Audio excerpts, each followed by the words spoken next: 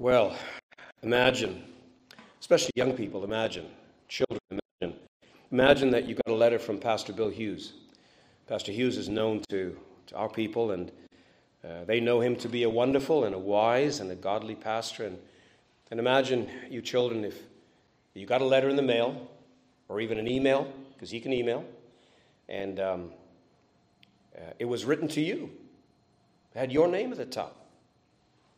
Well, you'd read it very carefully, and you'd listen very carefully to any advice that he gave you. Well, Timothy got a letter from Paul that was something similar. Paul was about to die, and this was the last letter that he was going to write. And he wrote it to Timothy. In the passage that we read, when he says, "And you," he's talking to Timothy. Well, imagine that Pastor Hughes wrote to you and he said, "Now listen, all around you are people and they're living like this, and they're not living well." And he says, "But you ought to," well, you want to read the rest of that sentence. You want to hear what this wise and godly man has to say to you, and you read it very carefully. Well, Paul says to Timothy, he says, all around you, evil people and impostors will go from bad to worse.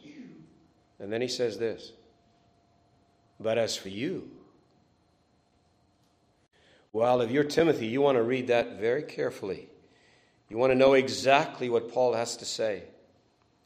Well, you see, this is what we want to think about tonight. This is our text for the message. Look at verses 14 and 15 of 2 Timothy 3. "But as for you, Timothy, continue in what you have learned and have firmly believed, knowing from whom you have learned it, and how from childhood you have been acquainted with the sacred writings which are able to make you wise for salvation through faith in Christ Jesus." Well, there are three things that I need to point out to you about Timothy. There was a godly witness and a gracious work and a glorious way. Timothy had received a godly witness. He was the object of a gracious work. And he's being encouraged to go along a glorious way. Well, let's try and work our way through this before we get to the baptism. First of all, a godly witness. And in verses 4 and 5, 14 and 15, I want you to note that Paul says about Timothy,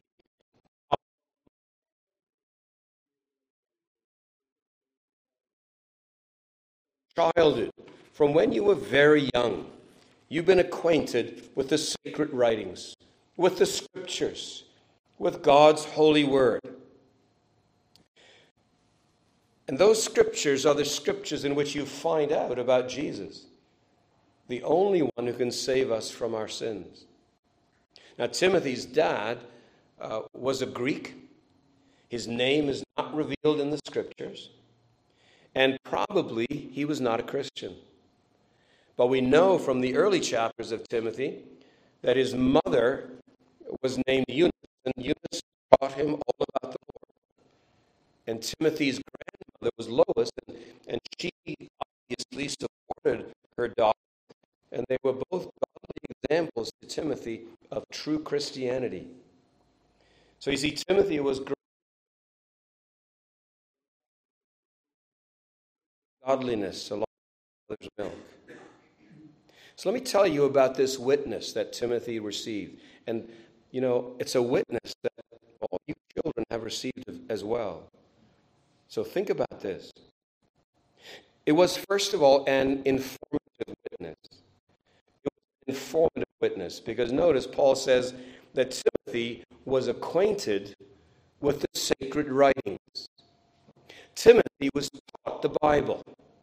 They had at that point only the Old Testament, but Timothy was taught that. From his earliest days, he was taught the scriptures. And they taught him about God. And they taught him about sin. And they taught him about his danger. And that all is not well with the child. Timothy was taught that. He was told about judgment. He was informed about heaven. He was warned about hell. And then they taught him about a Savior. And he learned about the Lord Jesus. And they taught him things that were essential for salvation. They taught him about all these things that you children know as well. These things that you've been taught as well. These things that you learned from the earliest days. You've been taught these vital truths. And these are vital truths because the Bible makes it clear that without these truths, you will not be saved. Without this information, you cannot come to Christ because you won't know that He's there. This is vital information because the Lord Jesus is the only Savior in this world. You read in Acts that there is salvation in no one else. There's no one else who can rescue you. There's no one else who can keep you safe. There's no one else who can save you from hell. There's no one else who can bring you into God's heaven. And so this is very important information. He needed to hear it. He had to hear it, and he did hear it. Thank God. He was taught that by his mother and by his grandmother. And you know, there are millions of people around the world who never hear about Jesus. This is one of those mysteries, you know, this troubling facts about life and reality and God's ways that Jotham alluded to. And there are many mysterious things in God's dealings with men. But the fact of the matter is that there are millions who never hear the gospel and are never taught about Christ. But you've been taught about the Lord Jesus. You know about him. You've been instructed about Jesus. How privileged you are. What an amazing thing. You know, I never heard about the Lord Jesus. Never heard the gospel until I was 17. Most of you children are considerably younger than that, but you know all about the Lord Jesus. You know all about the scriptures. Oh, how blessed you are. How privileged. So, you know, this is an informative witness, but secondly, it's a sincere witness. It was a sincere witness. You know, sometimes Christians don't act like Christians. They say that they're Christians, but they don't behave like Christians. But you see, Timothy's mom and grandmother, and they were true Christians. Paul says in chapter 1, he says they had sincere faith. And he means they weren't hypocrites. They weren't just pretending. They weren't acting. They didn't have a beautiful mask of Christianity on when they're at church, but they have an ugly face on at home that is not Christian in any way, shape, or form. That's a hypocrite. That's someone who just talks about Christianity, but they don't act like it. Now, Timothy was blessed because he received a sincere witness. These ladies were true Christians, and they spoke about Jesus to Timothy, and Timothy knew that they were true Christians, and they had been saved themselves. They were those who belonged to the Lord Jesus Christ. You know, not all parents are like that. I'm sure most of you know John Charles Ryle, Bishop Ryle, and he tells about a man named Archbishop Tillotson, who he says made a wise remark. This was the remark: to give children good instruction and a bad example is but beckoning them with the head to show them the way to heaven, while we take them by the hand and lead them in the way to hell. If you're a hypocrite, if you're all just talk, you can talk to the face about Christianity. If you behave like a pagan, if you behave like someone who doesn't care one whit about Jesus, Tillotson says, well, you might as well be leading them by the hand to hell. And all your instruction will come to naught. Well, Ryle goes on to encourage mums and dads and to warn them and to counsel them. And he says, fathers and mothers, do not forget that children learn more by the eye than they do by the ear. No school will make such deep marks on character as home. The best of schoolmasters will not imprint on their minds as much as they will pick up at your fireside. Imitation is a far stronger principle with children than memory. What they see has a much stronger effect on their minds than what they are told. And that's not to minimize what they're told. We need truth. No salvation without the good news. But he's saying we need to adorn that truth with a godly example. Take care then, he says, what you do before a child is a true... What you do, take care what you do before a child. It is a true proverb, who sins before a child sins double. Strive rather than to be a living epistle of Christ, such as your families can read, and that plainly too. That's my exhortation to you if you're a parent. Be a living epistle of Christ. Show them Jesus, don't just tell them. Live out the Lord Jesus. Don't just teach them. I want to speak to you children. And I want to tell you this. I know your parents. And I know that they're godly. And I know that you've received an informative witness. And I know that you've received a consistent and godly witness, a sincere witness. And you see, now the question is, for all of you children, the question is, what are you going to do with that? What are you going to do in terms of your response? Your mom and dad, and perhaps your family, and perhaps the Christian family in this church, they've borne testimony to you. They've told you about Jesus. They've been living letters. You could read their lives and learn about Jesus. And the question is, what do you do with it? How do you respond? Well, this witness calls for a response. It calls for this kind of response. It calls for a personal response.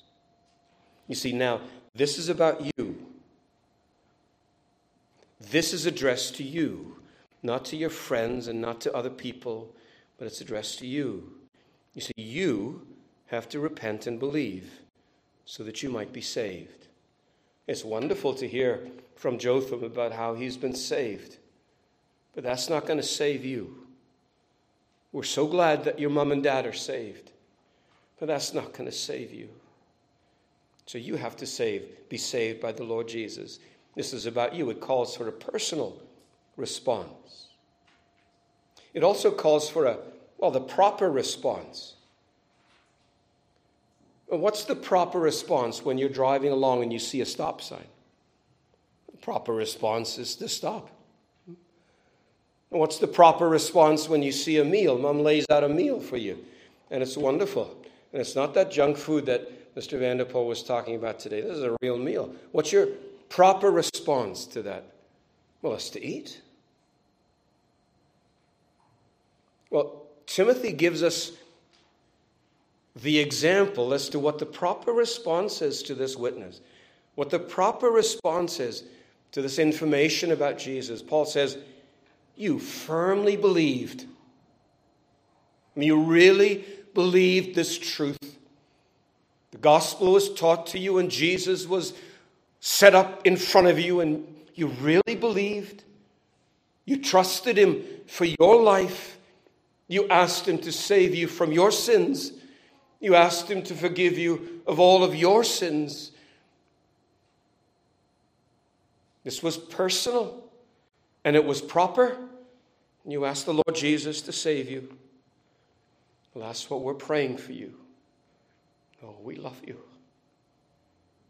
And we're praying that, as God saved Jotham, he'll save you.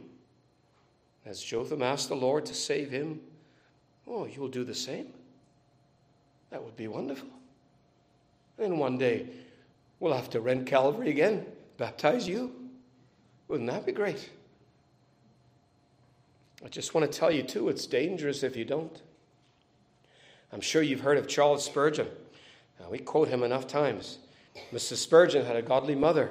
His mother was always praying for him and with him. And later on, in years to come, he wrote And he said this, he said, I remember on one occasion my mother praying thus. She said, now, Lord, if my children go on in their sins, it will not be from ignorance that they perish.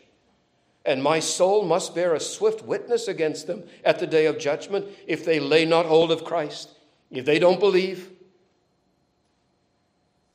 And Spurgeon says, that thought of a mother's bearing swift witness against me pierced my conscience and stirred my heart. And that's why we're praying for you, children. Frankly, we're praying for anybody here who's not a Christian. We've been praying for you, praying that God will save you too. Timothy had a godly witness. I believe you had it too. You need to respond. Then we move on to a gracious work. A gracious work, and I want to tell you about two things. I want to tell you about wicked children. First of all, wicked children. Jotham and I were talking, and we were talking about salvation and about his salvation and about baptism and so on and so forth. And I asked him, so when let's suppose you die, you go to heaven, and you stand at the pearly gates. I don't know what things are like at the gates of heaven, but we imagine something. We say, well, I imagine that you're standing there and somebody says to you, well, why should we let you in heaven? And Jotham's response was an orthodox response, the kind of response that you hope to hear. And it was something like this, that the only way I can come into heaven is because the Lord Jesus died for sinners like me. And I've asked the Lord to save me, and I've asked him to forgive me. And on the basis of what he did, I'm forgiven. And so only because of Jesus can I be allowed into heaven. I said, okay. And I said, yeah, but what about this? You're a nice kid. You're a pleasant little boy. You're a fine young man. Told him what I thought of him as his grandpa. Oh, he's a great kid. So why don't you say that? Why don't you say, well, let me in because I'm a great kid. I don't do this and I do that. I don't do this type of stuff and I do that kind of stuff. What about that? Why don't you give that as your reason? And then, see, he's polite, so he didn't actually say anything.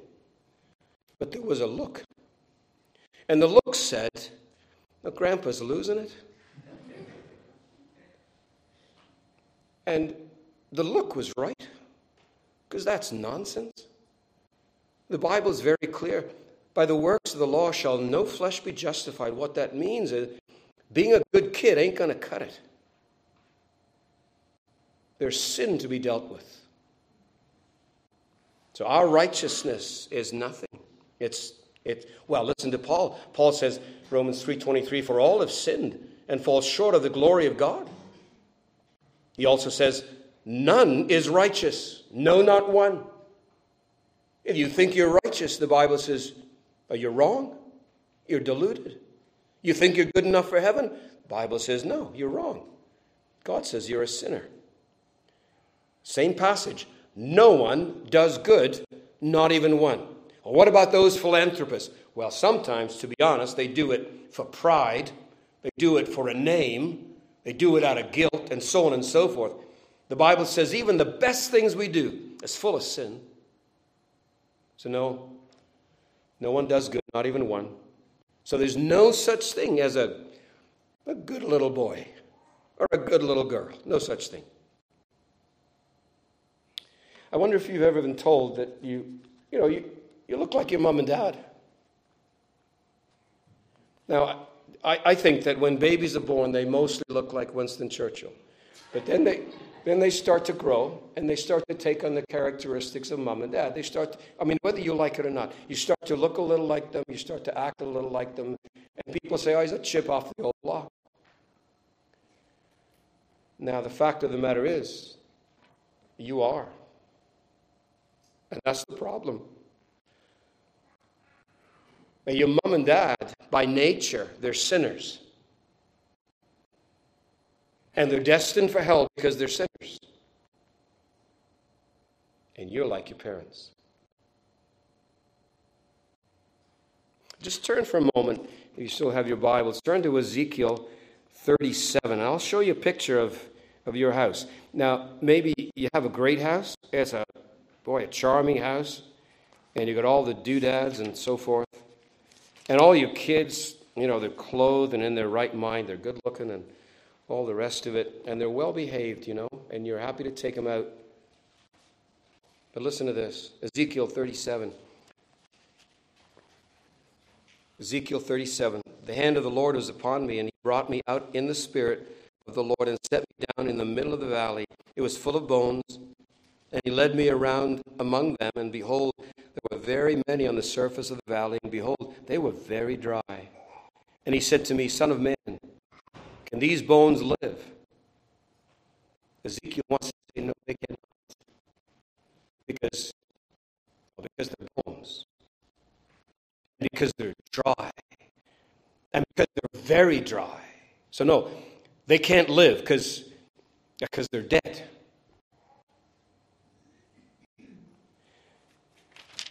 And I'm saying to you that that's your home. Without Christ, that's your home. Without Christ, you're walking through a valley of dead bones.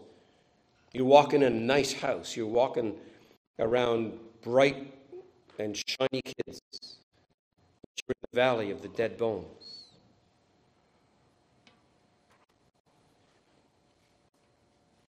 And they are dead in sin. And they're destined for hell. So the problem is children. And the other problem is weak parents. Because you're a Christian parent. And you mean really well. And you go and you read the books, because there's a boatload of them. And you go to the seminars.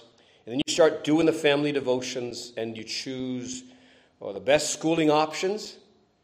But you remain weak parents. And the question comes to you and it says, parents, can these bones live? These children who have been entrusted to your care, these immortal souls who have been granted to you for a time, can these bones live? And once you get to know them, you realize, no, they cannot. There's nothing you can do.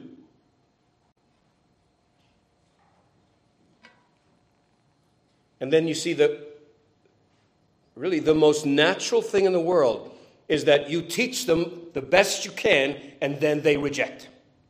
That's the most natural thing in the world. You do your very best and then they reject and they walk away. And then because you're a godly parent and because you love these children and because you love God, you start to beat yourself up because if they rejected, there must be something I've done wrong. I must have failed in some way. But the fact of the matter is that their walking away is the most natural thing in the world. It's that action most in accord with the state of their hearts. And it needs divine intervention. It needs a work of God. It needs God to make bare his arm. It needs sovereign grace to come and to make them alive. That's what is needed.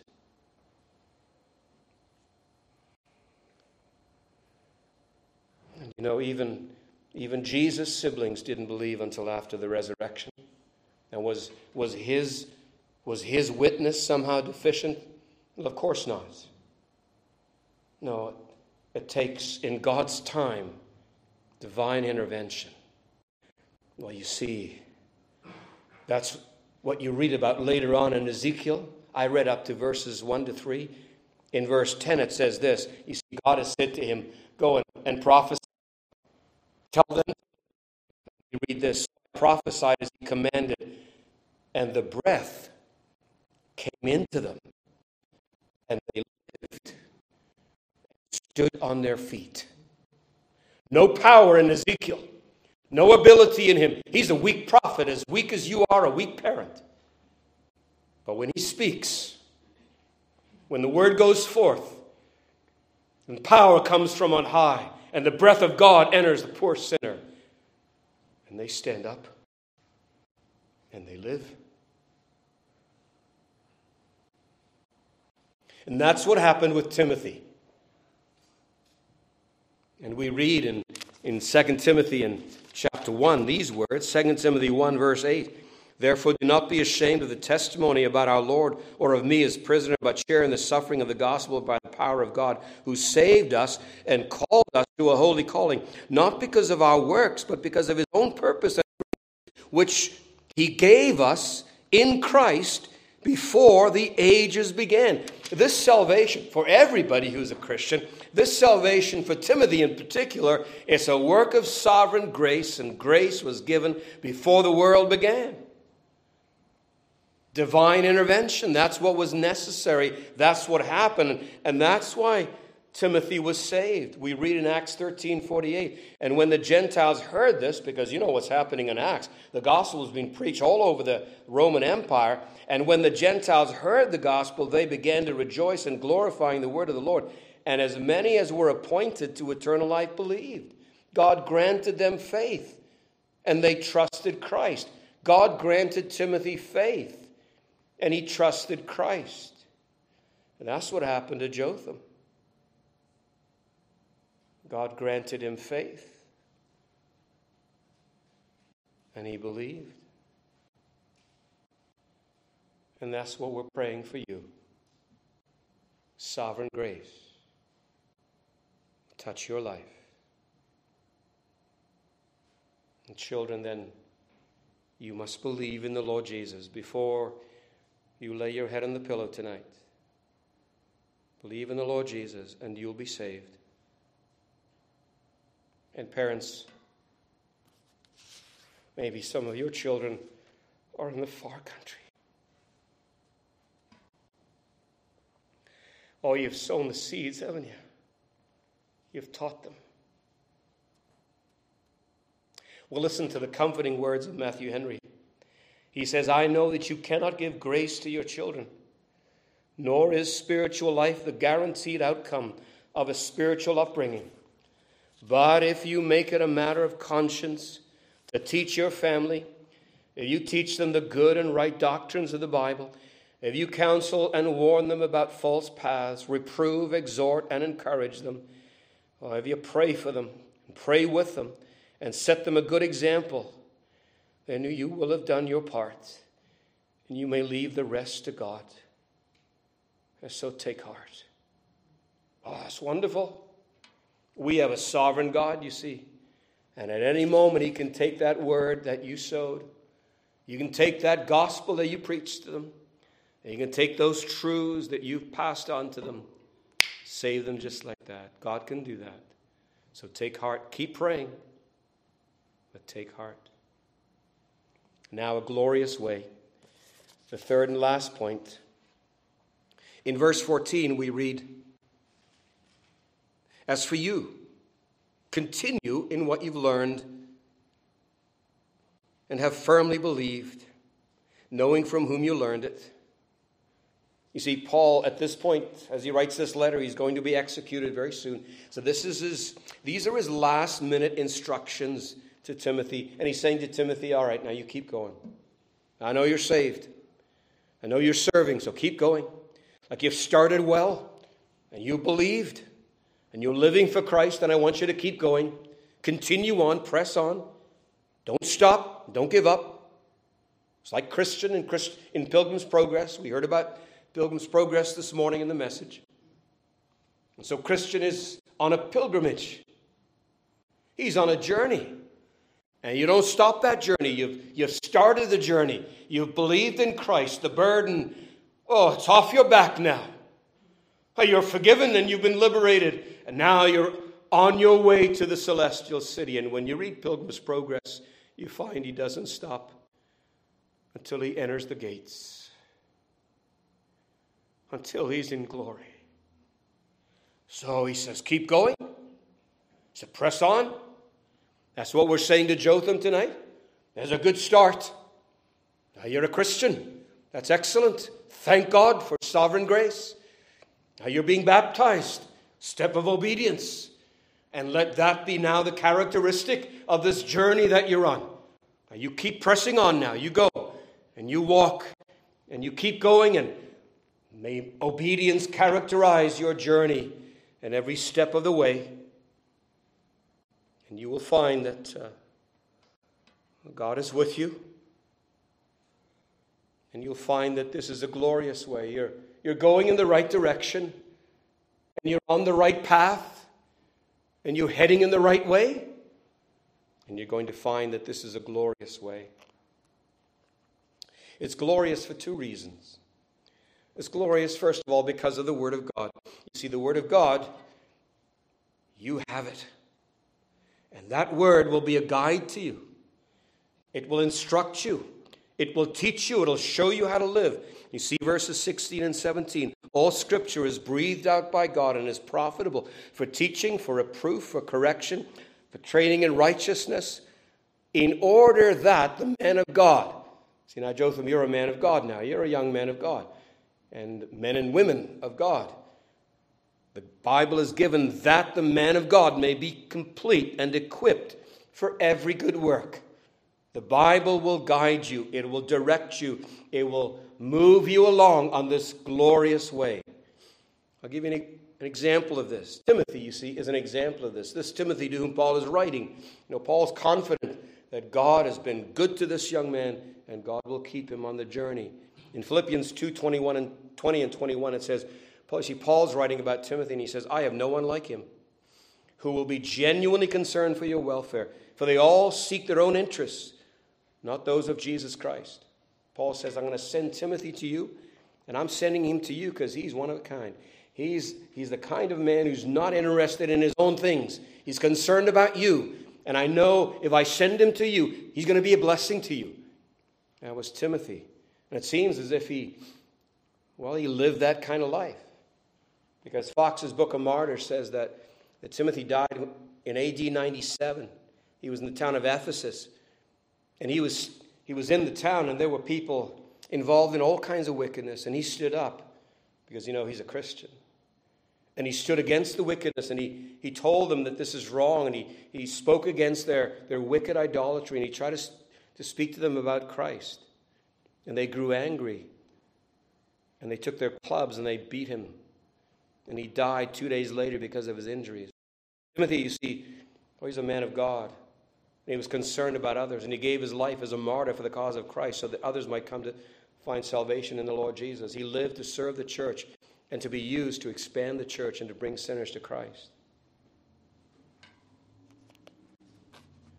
And we're saying about Timothy that he's a great example. And we're saying to Jotham that you need to live like that Timothy. Jotham, we're saying to you that we want you to live a life where you seek not your own interests, but the interests of others. And you're concerned not about your own glory, but the glory of Christ. And you're concerned to set before men a godly example.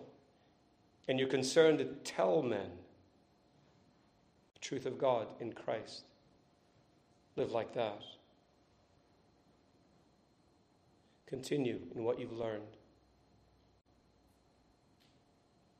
Christian friends, I wonder if that's the kind of life that they can see in us. These young people, these children, perhaps some of them are Christians, and hopefully some of them will become Christians. Do they see that kind of life in us?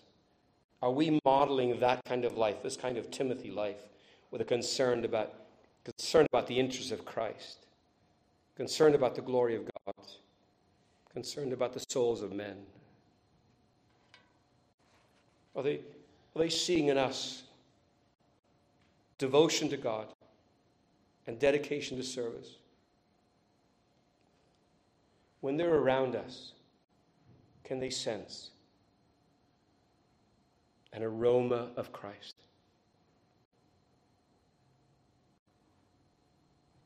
When they're with us, do they know they're with people who belong to Christ? Oh, we pray that will be the case. So, this is the glorious way because it's a life lived for Christ. And God's given us the Word to direct us so that we will live in that way. But it's also a glorious way because of the plan of God. Not just the Word of God, but the plan of God. You see, God has a plan for Jotham's life. He has a plan for all of us who are Christians. If you come to Christ tonight, God has a plan for you. And that plan means at least two things. It means that this life is good. It means that this life is good. That's what Romans 8:28 says. It says that no matter what happens to us, God is working it for our good.